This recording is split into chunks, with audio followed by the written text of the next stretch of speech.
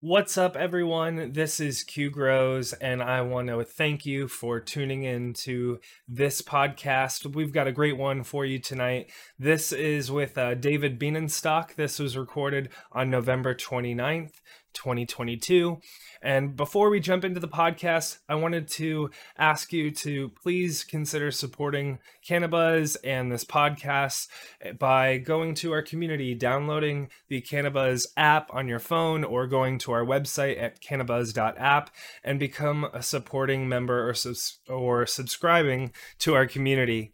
You see here that you can become a Cannabuzz member. I'm showing on the screen here our different subscription options. We have associate producer for $14.99, and that will give you an entry into our monthly giveaways. We've got friends of the show that have hooked us up with some gifts that we can give away, or we'll have different Cannabuzz swag giveaways, things like that. Or you can just come in at $4.20 a month to support us and get access to our community and our own app. It's a fully featured cannabis social network that we've got there. It's members only, and you can come in and support, and we'd really appreciate it. So we have these different membership options. Please consider supporting. We'd really appreciate it. And without further ado, let's get to the show. Hello, everyone. Welcome to Cannabuzz Live. We're live right now on YouTube, youtube.com/Cannabuzz. Today, we're going to be talking to David Bienenstock from the Great Moments in Weed History podcast. We're super excited to talk to David. David's been around for a long time. He's been a journalist at High Times. He's written a lot of great articles all over the internet. One of the places that I've seen him especially is on Leafly. He's written a lot of great pieces over there. And of course, he's got the awesome podcast with Great Moments in Weed History. So tonight I'm joined by JR Token, my co-founder here at Cannabuzz. JR also put in a lot of work behind the scenes, one to get David to join on the stream tonight, and he also put together a lot of great questions. So super shout out to and thanks to JR for helping make this happen tonight. Thanks, everybody.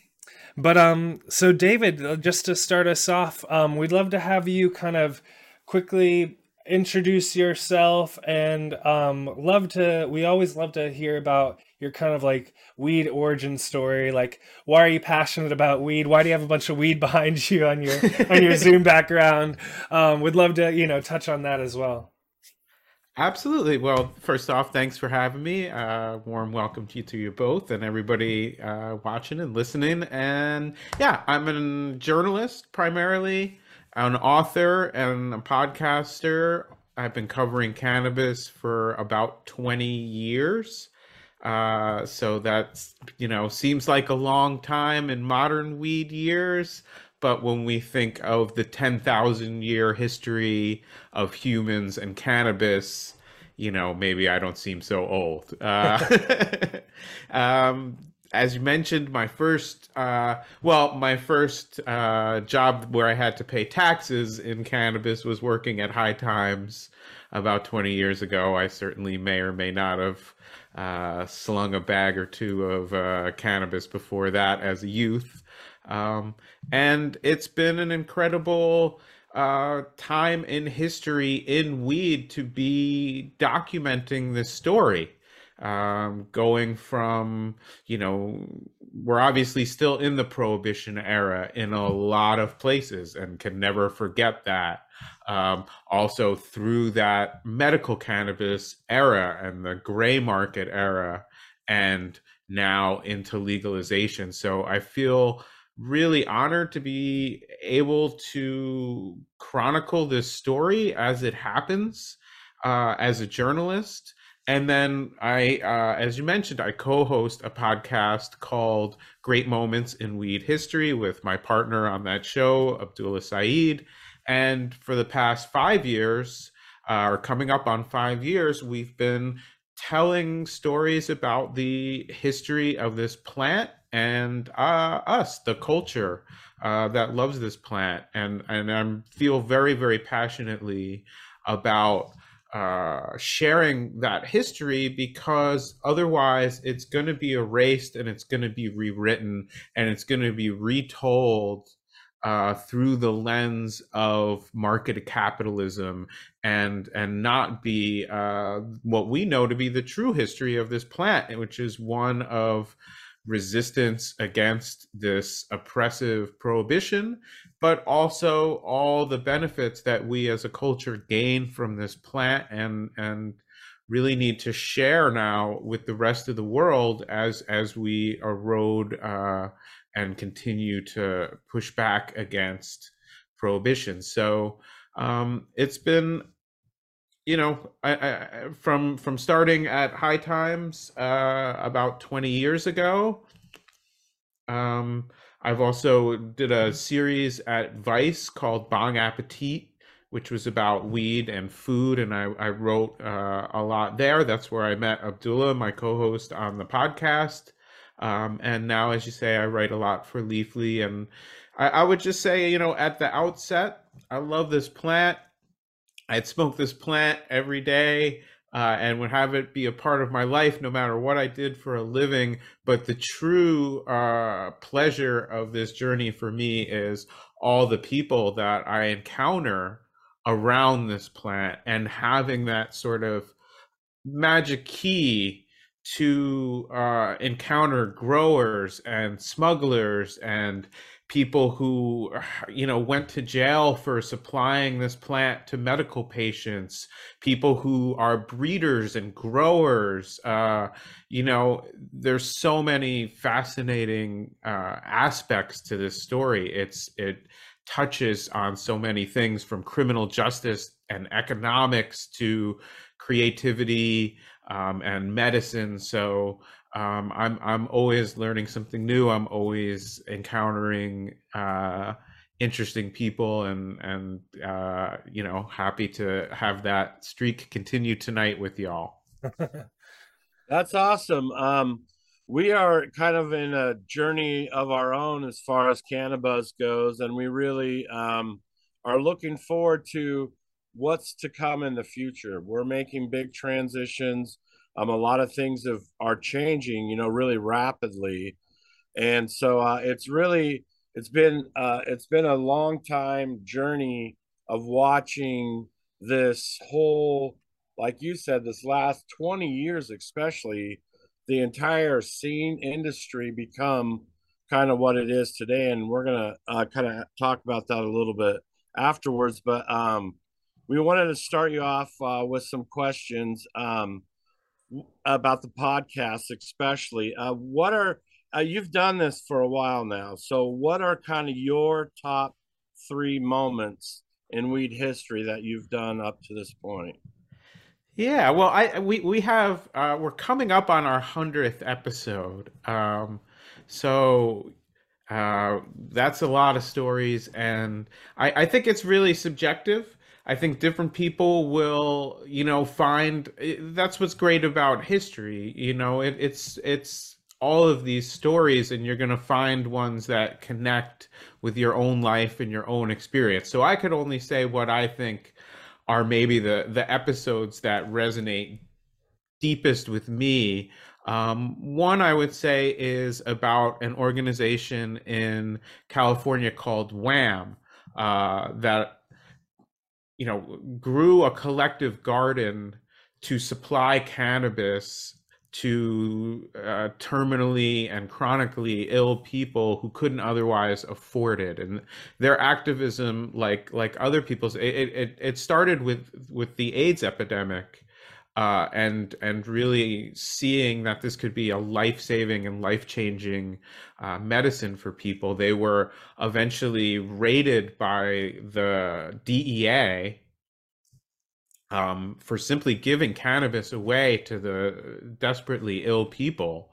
But when I say raided, this was 30 armed DEA agents with guns drawn on a group of people doing the most compassionate work possible with this plant.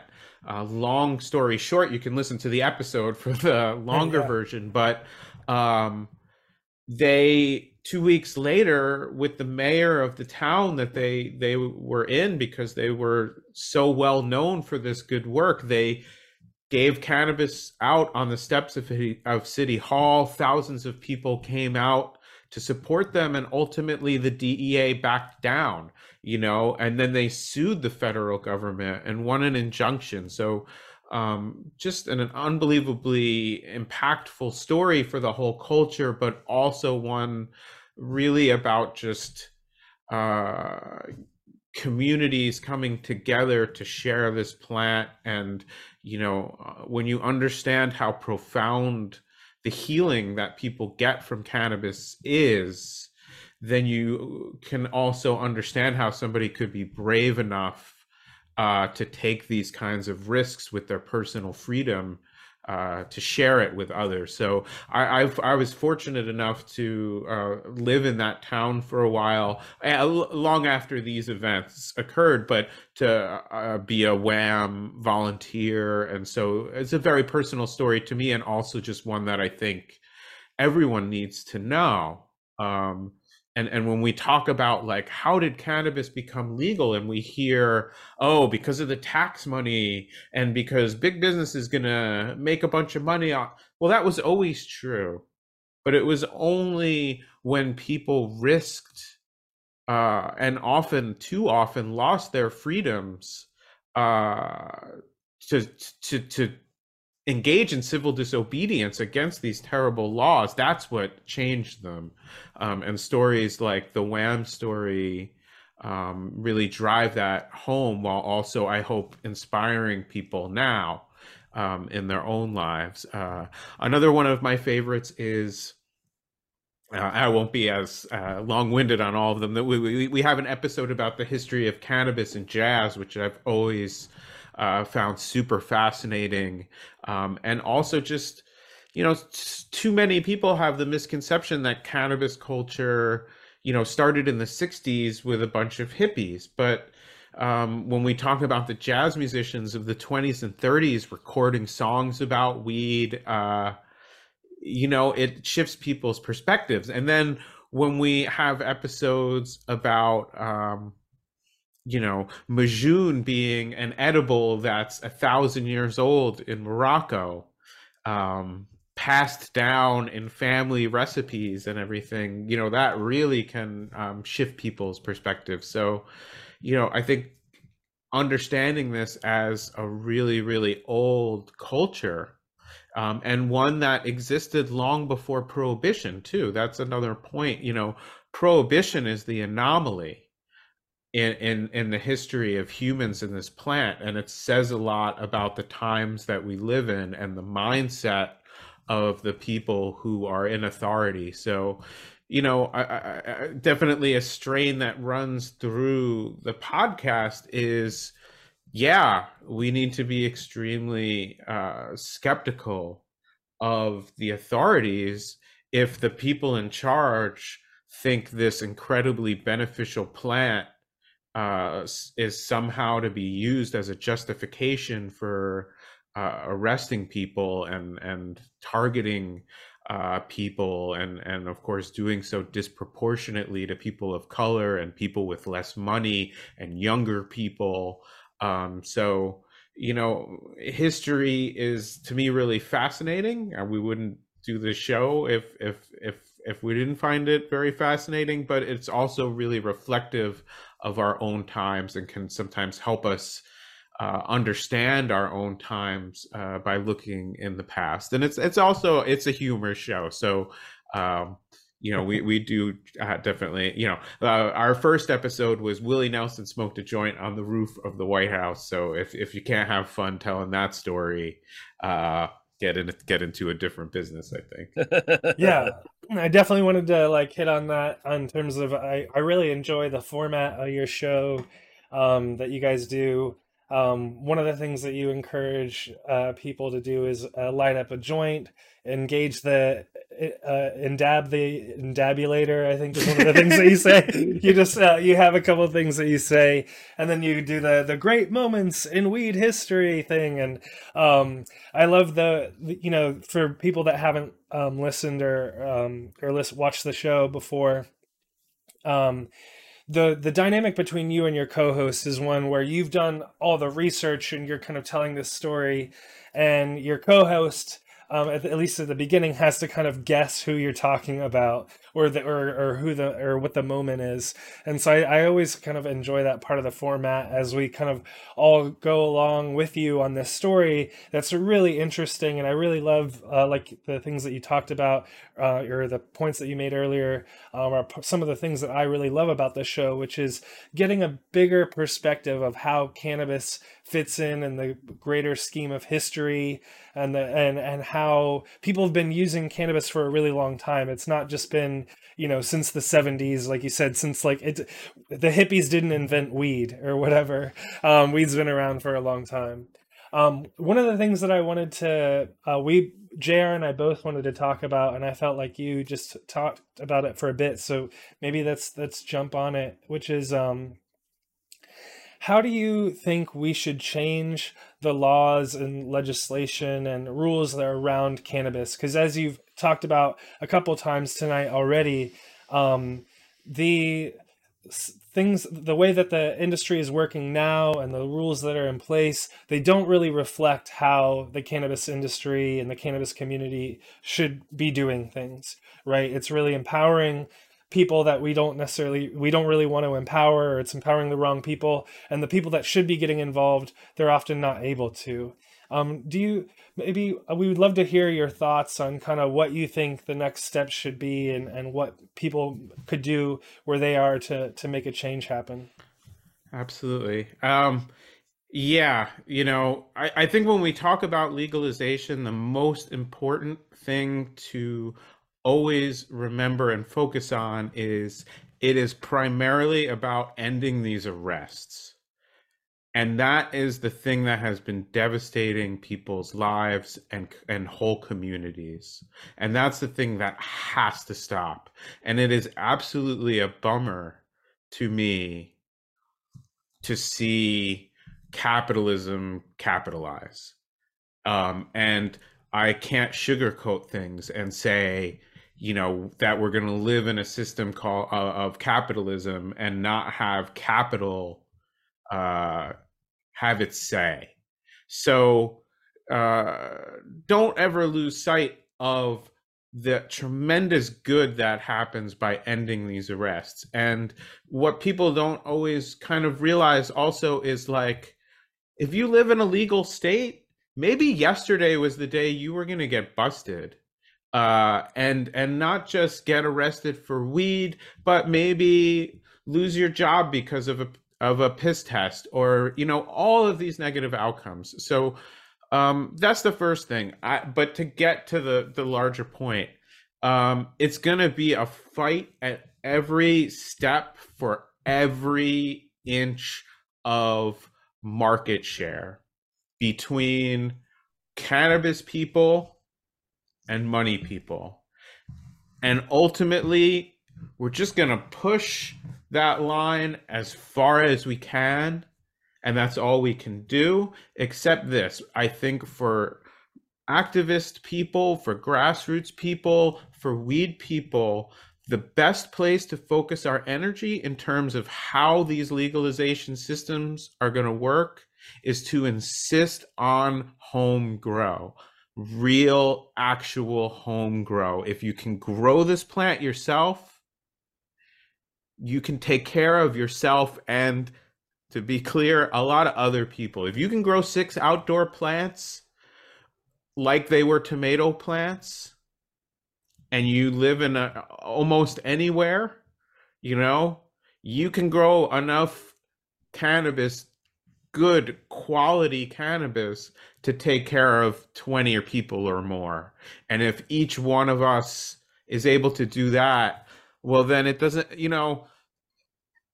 they're only going to be able to sell it for so much at the store if we have a lot of people growing it and giving it away. And that's our best way to, and so if it's not legal where you live now, that's the issue to push.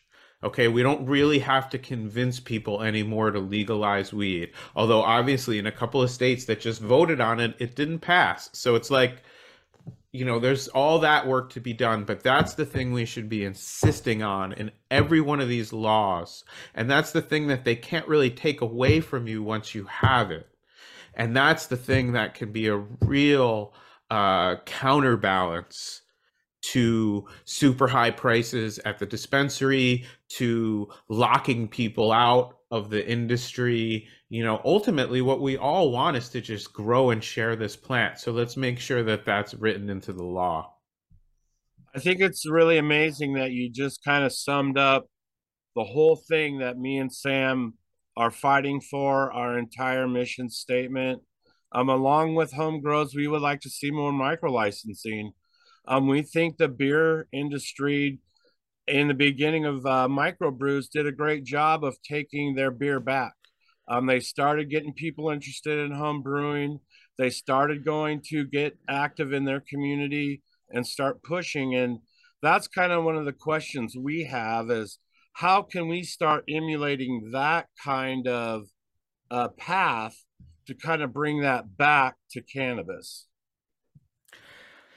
Yeah, I think it's much easier to get what you want when the law is being written than to have changes made, particularly changes that are going to be seen as hostile by the industry. So I would say, if you are in a state that has not legalized yet, get active now. You can't get active. Hey, if I was saying this 2 years later, now is still the best time to get active. But if you can start pushing that message before legalization happens, you can have the most effect at the local level where you live. And if you show up consistently, you're going to be listened to more. People are going to come in with money and try to buy access and do politics the way politics is done. But many, many issues in this country really do have the ear of grassroots communities if you can be present and consistent. And then I would say, be the change you want to see in the world. So if I do what I do, maybe well, maybe not. But if you think that being the equivalent of a small brewery of cannabis is the future that you want to see in the world, and you have a love for the plant and you want to do it the right way, pursue that, make it happen. It's a daunting path, but so is anything worthwhile. And I would just encourage people, the earlier you start. Now, if it's not legal where you are, I have no moral, obvious problem with people breaking these very unjust laws. But, there's two different things. If you're going to live outside the law, that's its own way of life, and you need to respect it and manage your risks. And what I'm saying is, if you think, well, I'd like to be like a small brewery when it's legal, start taking steps now.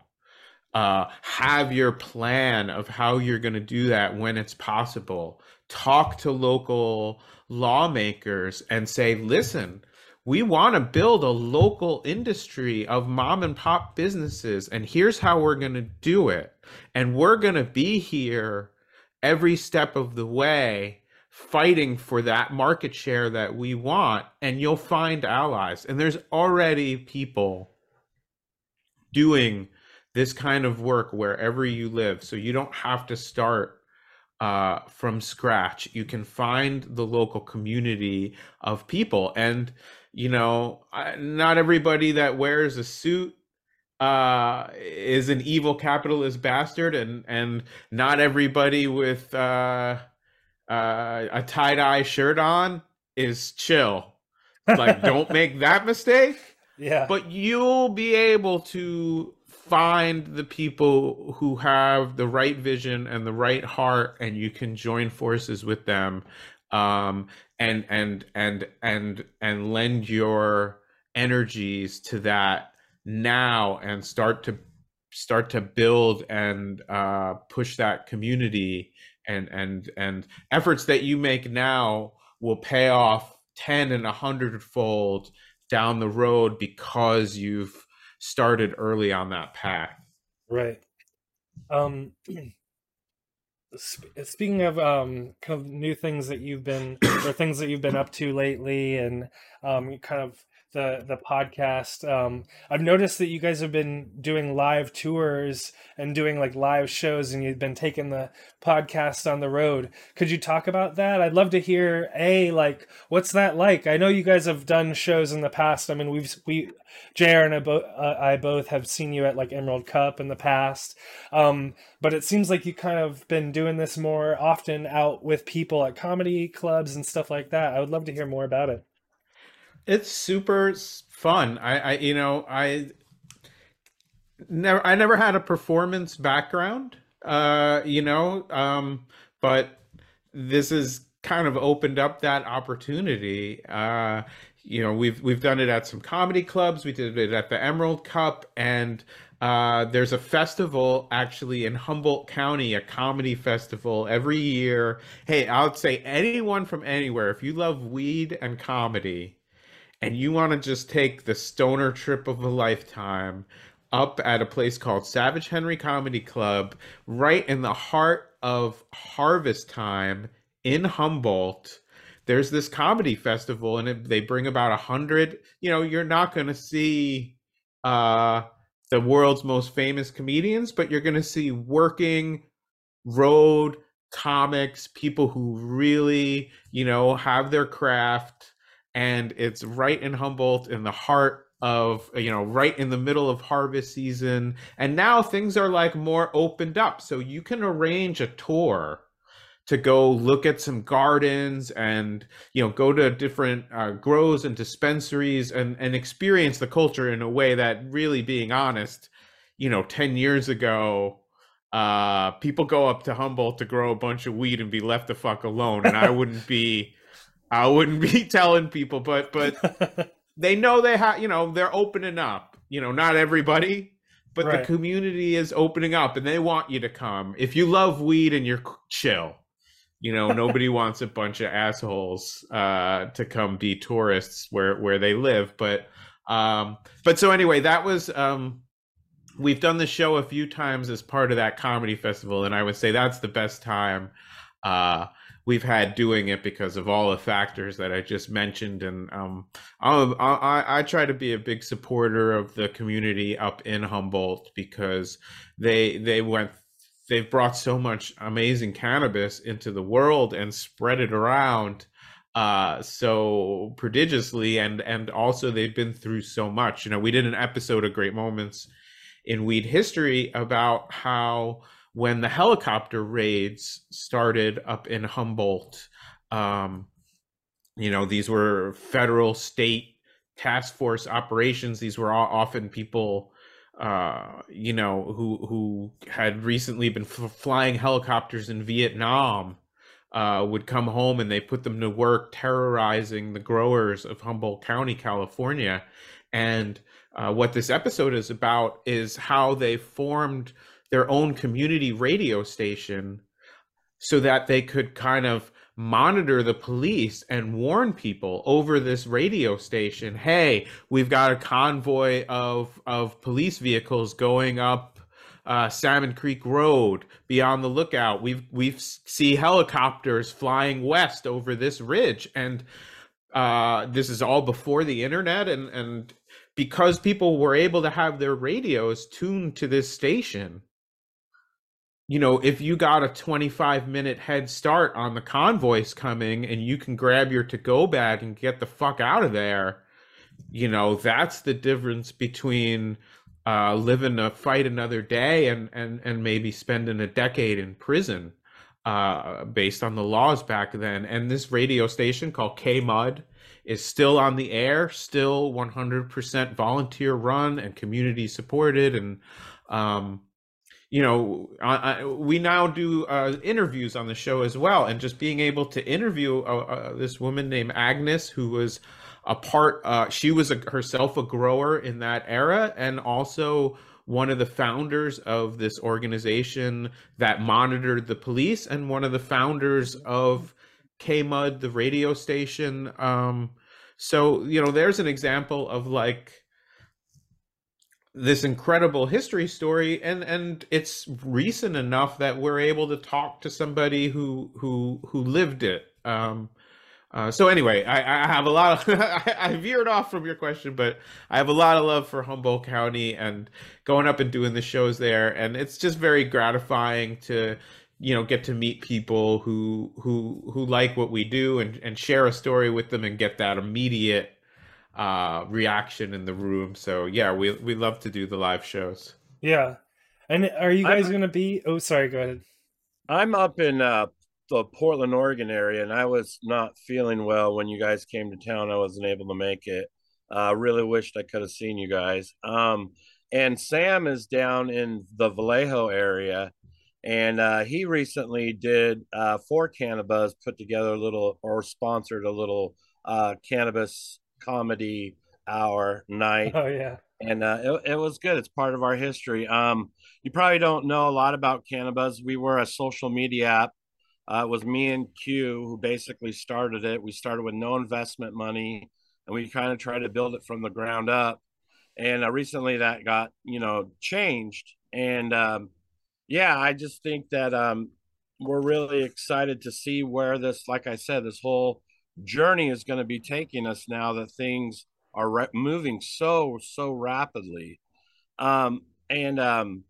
We also wanted to maybe talk to you a little bit about Smoking Pot Properly, one of the books that you've done, and that a lot of people can get a lot of really good enjoyment.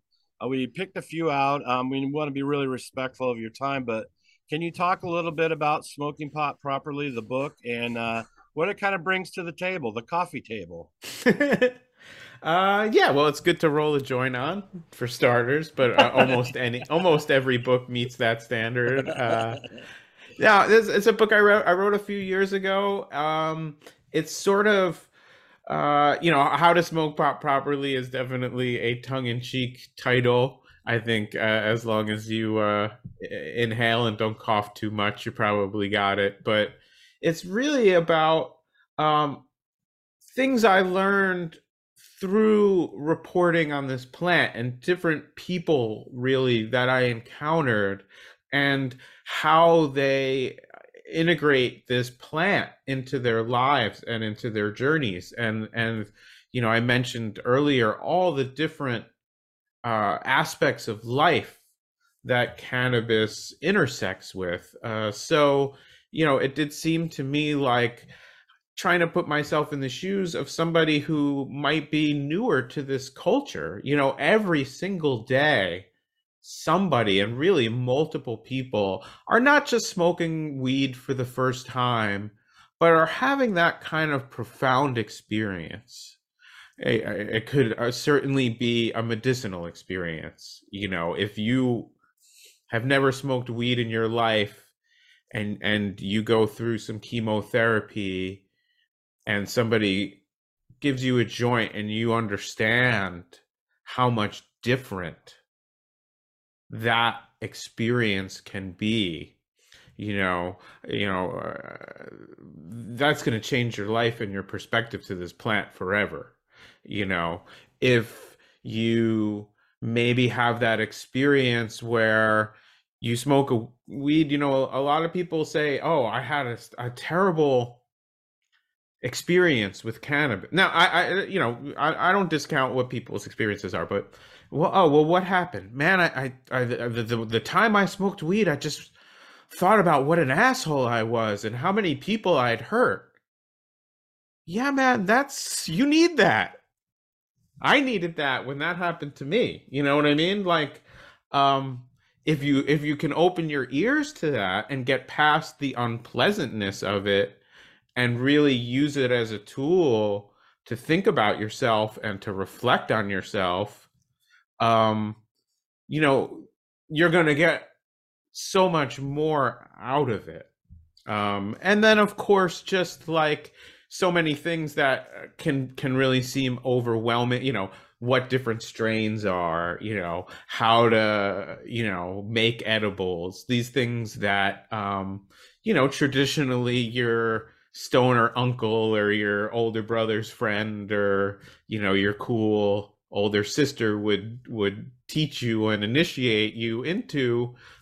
Just trying to make a guidebook for people that's also very welcoming and that also, you know, represents some of the deeper values of this culture, which is about, you know, inclusion and mutual support. And, you know, because we've been marginalized by these laws, well, that has all these terrible effects that we talked about, you know, being arrested, you know, people who having their children taken away, you know, losing your job, some of the most profoundly terrible things that can happen to you. But it's also made us as a community, I think, embrace these values of inclusion, of tolerance, of mutual support, of kindness. You know, I say in the book, smoking weed's not the cure for being an asshole, but it's a good place to start. So if I can help people on that journey with the plant, you know, I'm happy. I'm happy to do it, and I know I've heard from people who enjoy the book, so that's, you know, it's nice to contribute something to the conversation. Do you think that kind of changing of the heart and opening of the compassion and empathy is kind of a common theme that goes along with entheogenic plants and fungi? I do. You know, I think that these plant medicines, or however you want to refer to them, you know, they're important. And like, we live in the timeline where they've been suppressed and oppressed and kept away from people. And I think we see the results of that. The one thing I think we all have in common is nobody thinks that things are being well run by those in authority. You know, I might have a very different view of what's going wrong, but I don't think anybody thinks it's going right. And you know, another line that I have in the book is cannabis isn't anti-authoritarian because it's illegal. It's illegal because it's anti-authoritarian. I do think there's something inherent in the experience of being high on weed that makes you question authority. And of course, the authorities are not going to like that. And particularly, people who are abusing authority don't want to be questioned. You know, perhaps if we had wise and compassionate leadership, we would smoke weed, question authority, and say, yeah, awesome. You know, like, I'm so glad that the authorities are doing such a good job. And I'm certainly, don't mistake me for referring to like our current president or this or that. I'm just saying in general. But we often smoke some weed, question authority, and are confirmed in our views that something is deeply wrong. And so, you know, that's not to oversell it. You know, there's a lot of deeply fucked up authoritarian people who smoke weed. It's not a magic bullet. It's not gonna get us out of this, but it's certainly a great place to start. And, you know, I can only speak to my own experience and my observed experience, but there is a lot of value, and there is, I think, a common experience. You know, often people have that experience of questioning themselves or questioning the authorities, and they just tense up and react against it, and it can confirm them in their but I do think in general most people really benefit from that kind of experience. So So, before you headed out tonight, I wanted to ask you real quick, are you going to be at the Emerald Cup this year? And are you an Emerald Cup judge again this year? Because you were last year, right? yeah, we did a fun episode of the podcast about.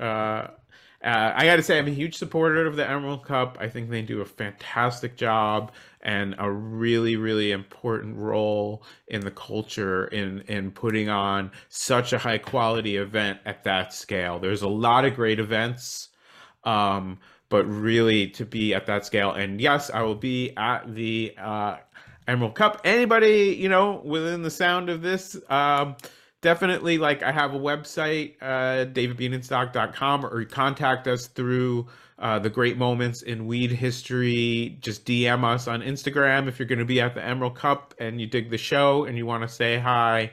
And I'll definitely make it a priority to blaze one with you. If you both will be there, it would be great. Yeah, we will. Obviously, then we'll definitely make that happen. Well, we're not performing the show, just to be clear, this year, but I'm going to be an edibles judge once again this year. Oh, that's great. Will we see you at the on Friday night at Frenchy Cannoli's movie premiere?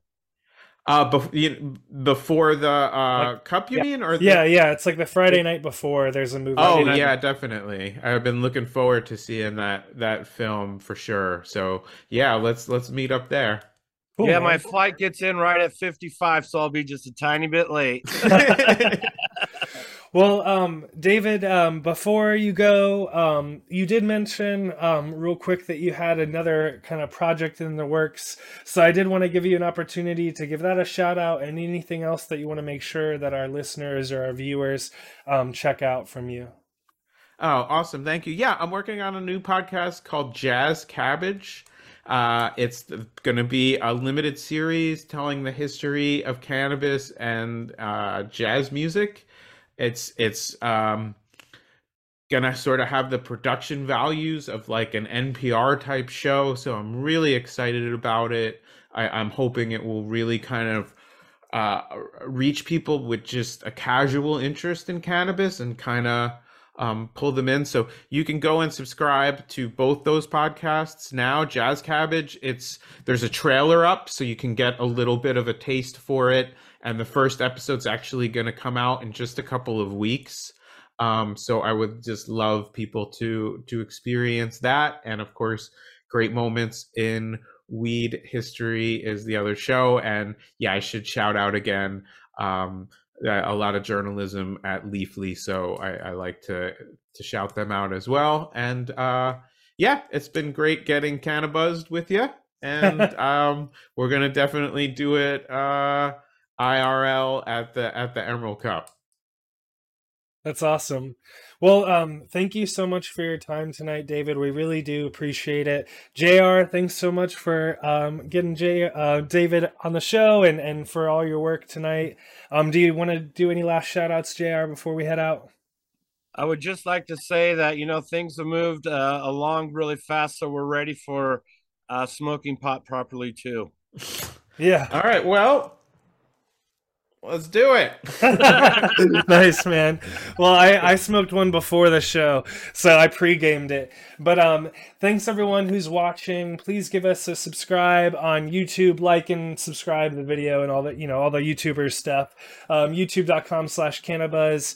And also shout out to Tiki Madman. He's helping make our Emerald Cup possible. So make sure to check out Tiki Madman. Tiki, we love you. Yeah. Check out tikimadman.com if you need some great seeds, if you want to grow some of your own weed at home.